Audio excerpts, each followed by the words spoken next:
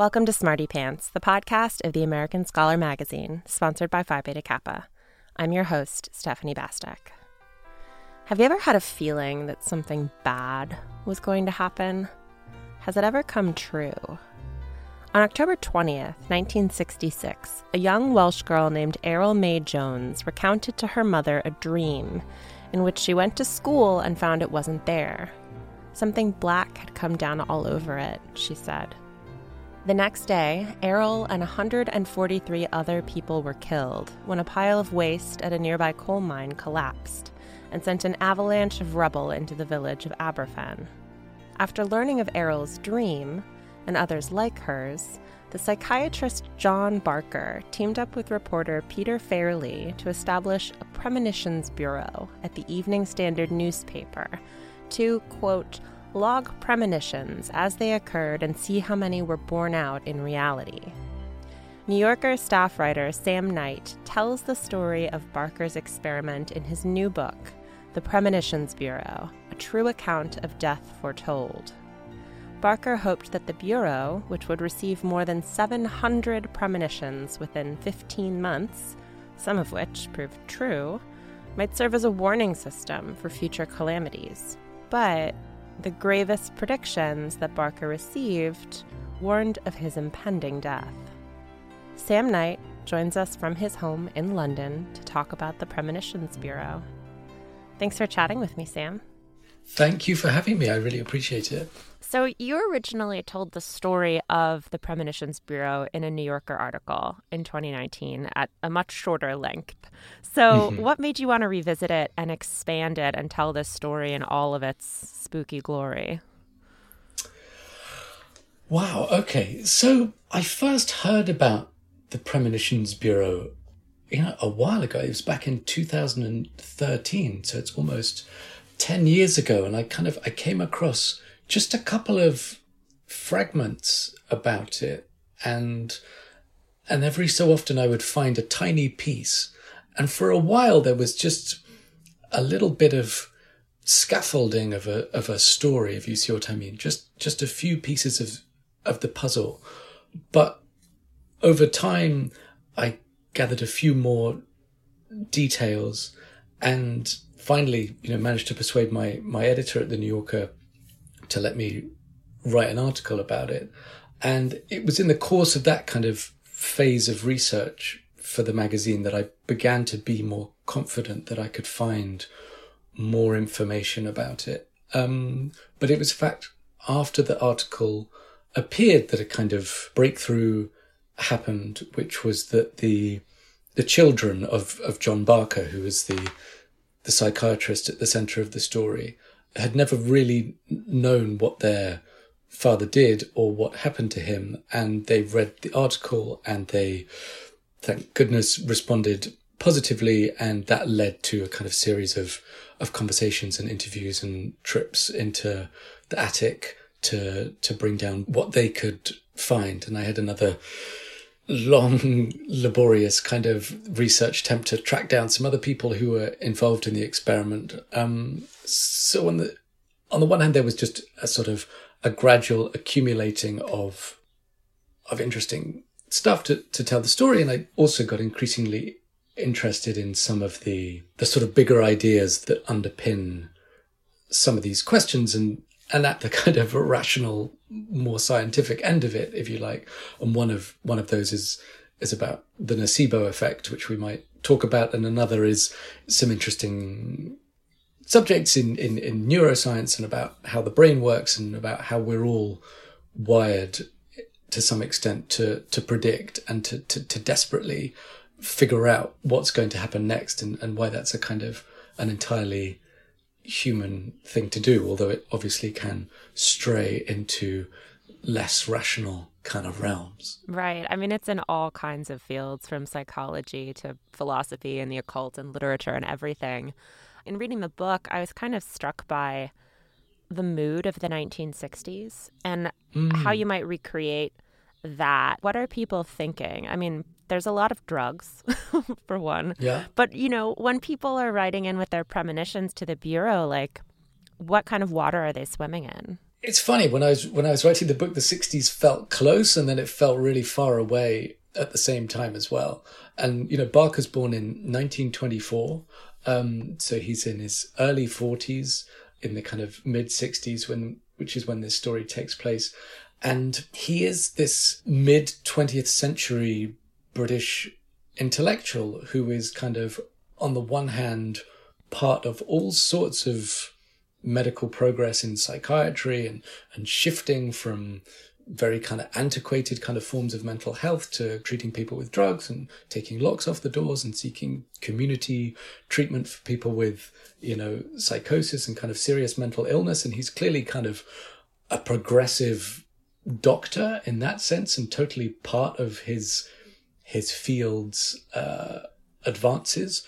And yet he believes in ghosts and has a foot in the kind of the earlier part of the century, and I think particularly a British tradition of ghost hunting and interest in the paranormal. But he occupies these two realms simultaneously, sometimes very easily, and sometimes they come into kind of friction in his own life. So you do have this sense of a time of rapid progress and rapid change, both kind of obviously socially and politically, but also scientifically and medically, and lots of things occurring, which I wonder what contributes to a sense of being open to the impossible. Yeah, I mean, it's kind of amazing that the newspaper reporter he teams up with, Peter Fairley, was simultaneously running a premonitions bureau and also covering the space race. They just seem at total odds with each other for some reason. Totally. And also he's covering the space race not in like a casual way. He was one of the best connected reporters in the Soviet space program. He's doing really kind of good, proper interviews with people in the Apollo program. And also he's, sure, let's do a premonitions bureau at the same time. There's a kind of an intellectual kind of voraciousness on the part of both of them that means that they can take these subjects alongside each other, which I think feels very unfamiliar to now. I mean, my sense, and I'm straying a bit here, is that later, it's in the 1970s, that there's a real reaction to the paranormal and the occult, and a sense that this is actually dangerous and this shouldn't be entertained in serious universities and by serious people. And there's a kind of cultural backlash, both in the UK and in the US, against this form of thinking. Yeah. At the time, though, it proved enormously popular, and within hours, minutes of making the call, the Premonitions Bureau had just like stacks of entries. So what was that like? What were the kinds of things that people were sending in? And, very quickly, Barker and Fairley zero in on two percipients, as they call them. What distinguished these two from the rest, from the slush pile, I guess?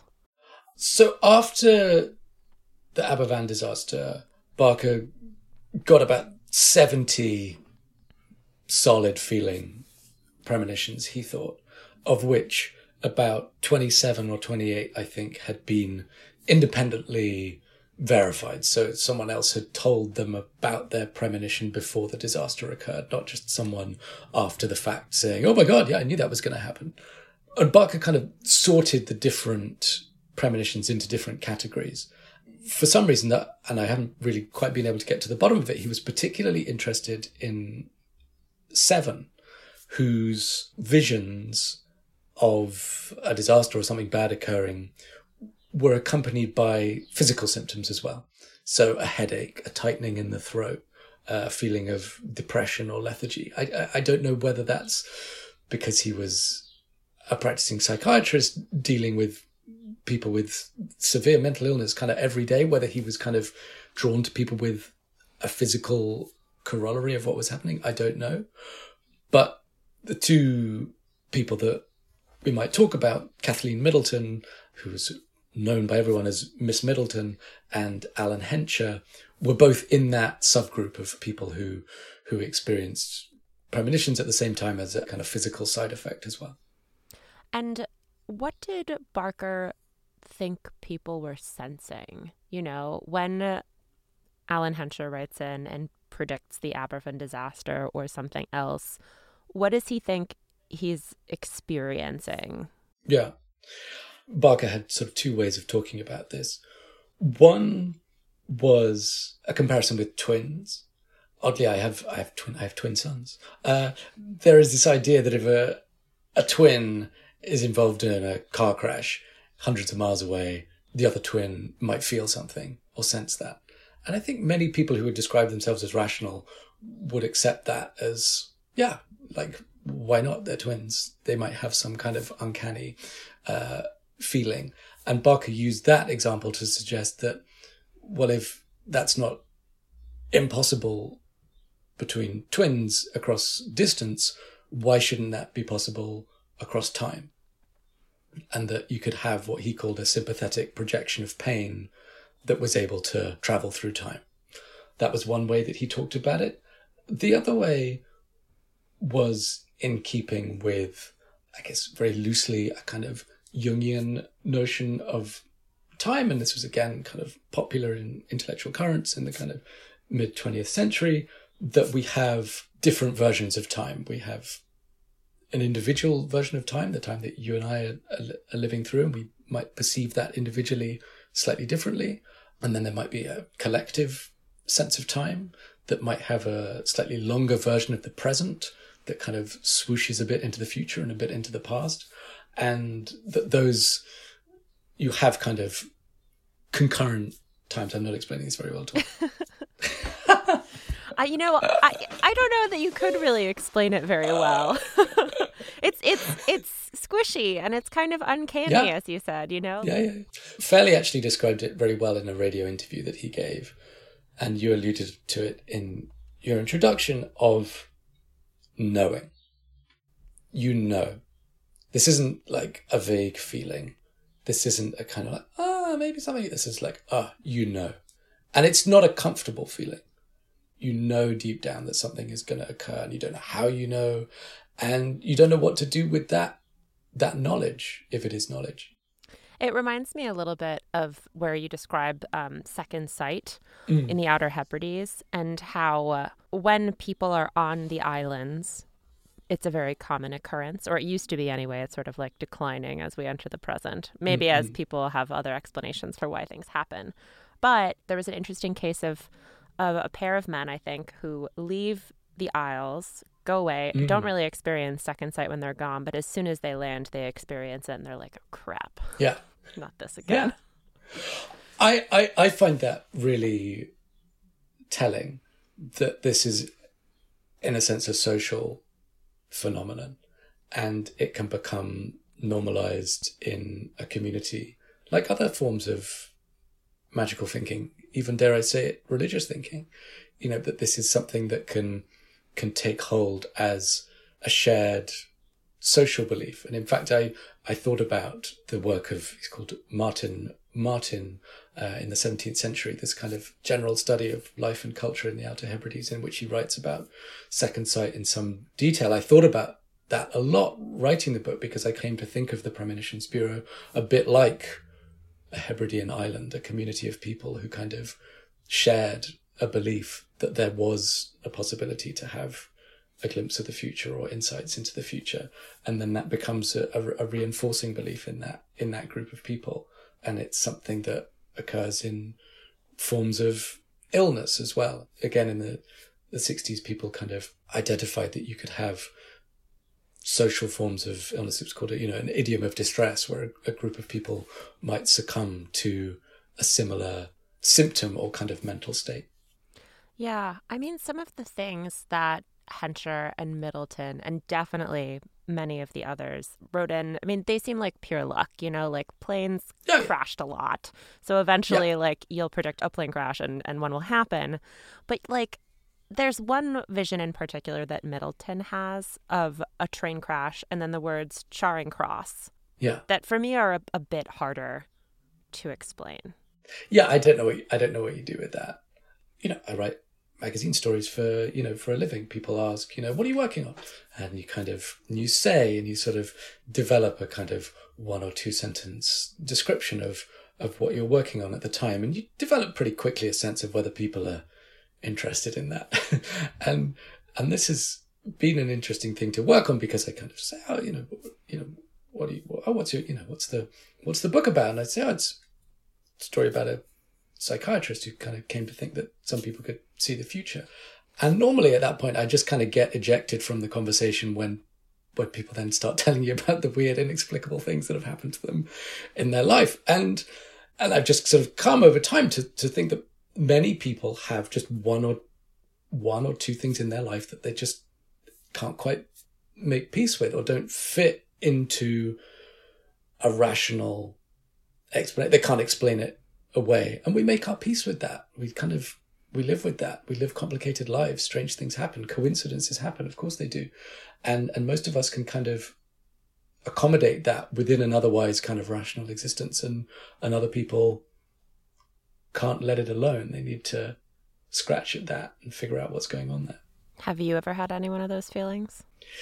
I haven't. And I feel like that's maybe a disappointing answer, but I really tried to write this book almost like I'd write about anything else, with, what I hope is kind of like respectful interest, rather than desperately wanting people to think a certain thing or believe a certain thing. I mean, when you come across stories of this kind, there's normally an agenda to make you believe something or change your mind. And I didn't really want to do that.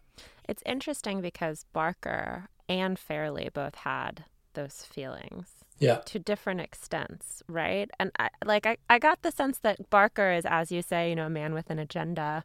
I wasn't so sure about Fairley. He just kind of seemed to be along for the ride.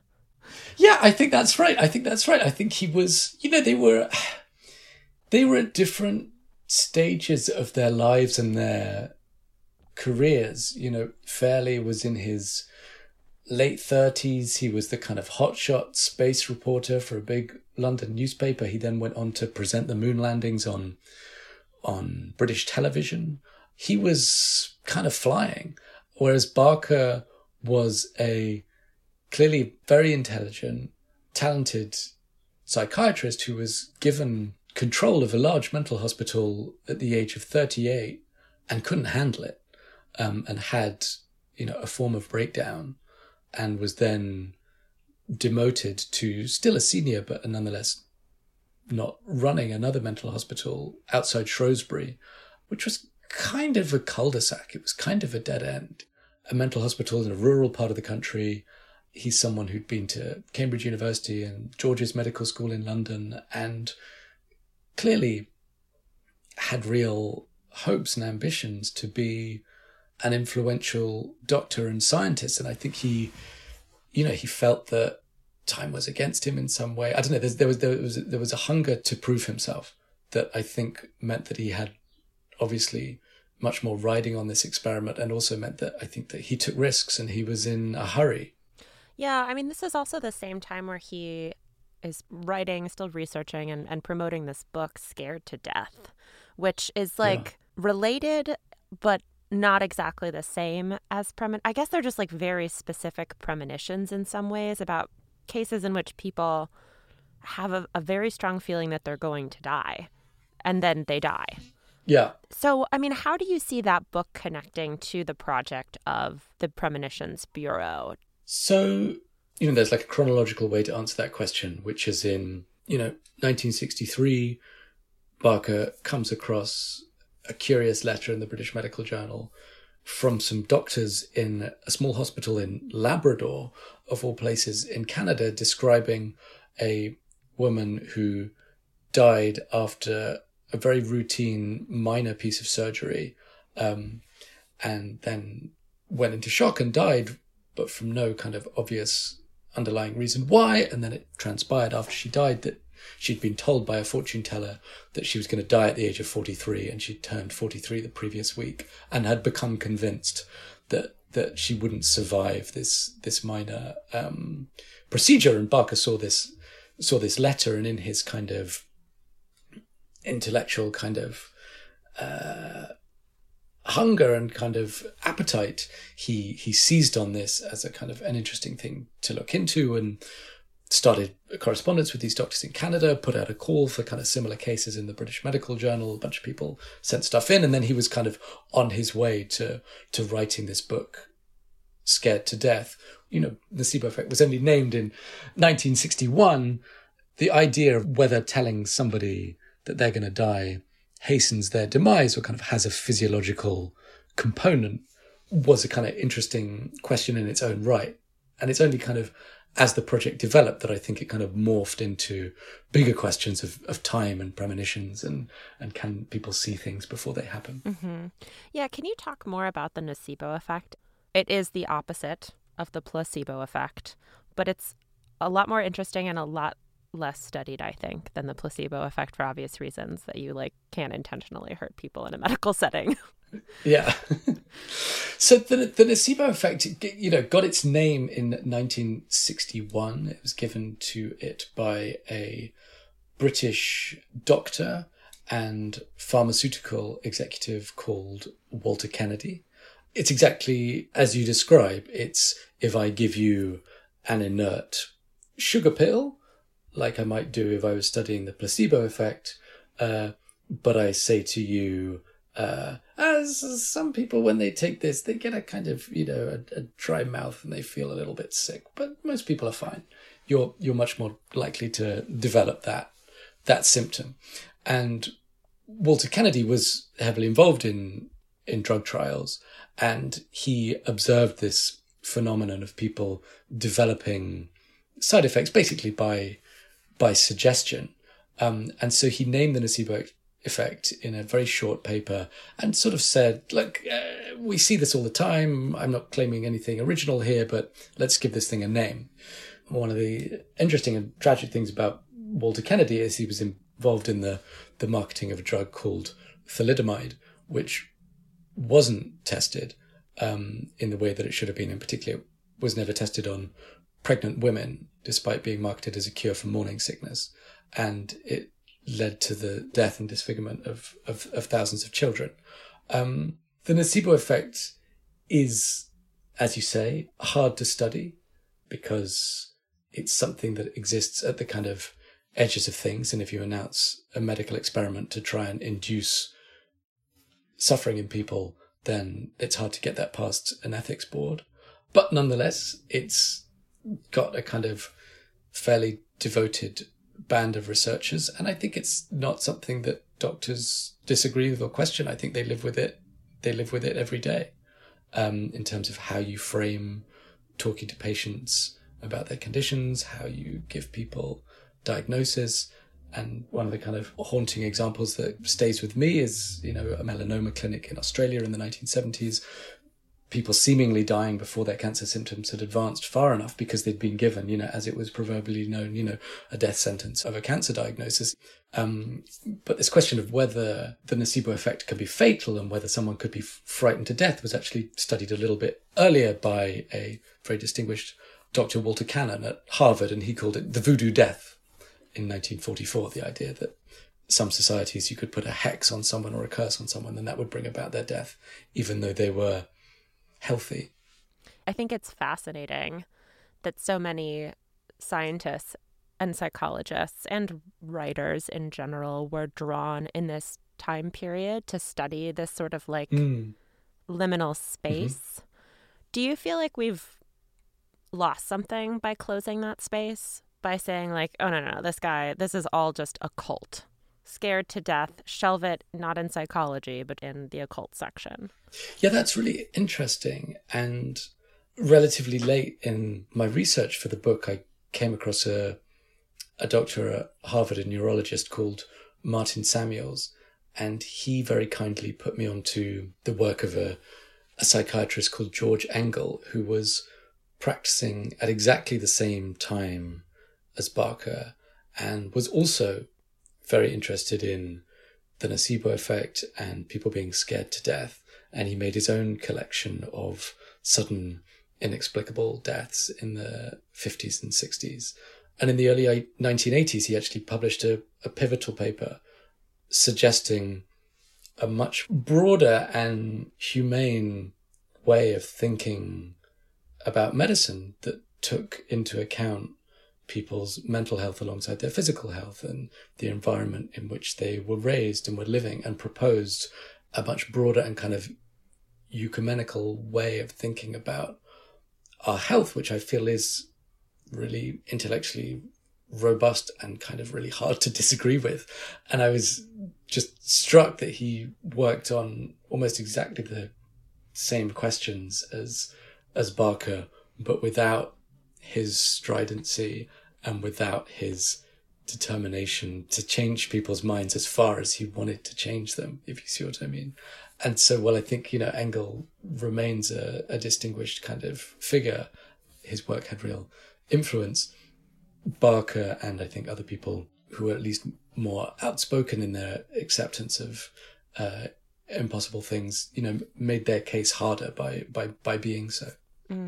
Yeah, I mean, it also doesn't help that Barker was haunted, I suppose, by his own work.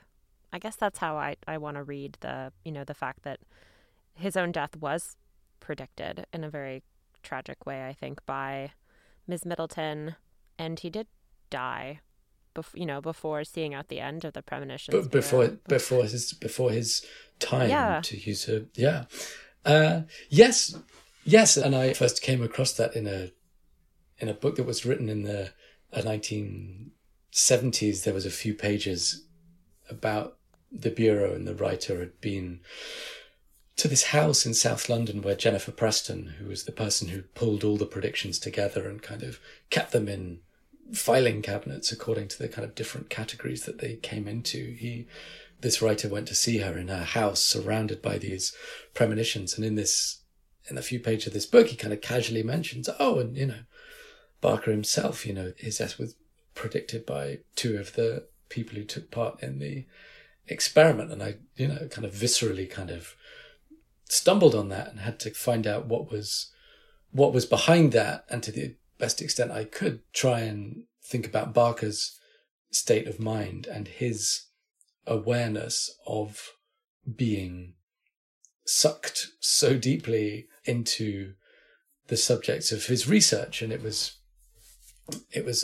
only after his family very generously shared some audio recordings and some postcards and letters that he wrote towards the end of his life that it was obvious that he was aware of the awfulness, but also the, fascination for him of being caught up in that circumstance.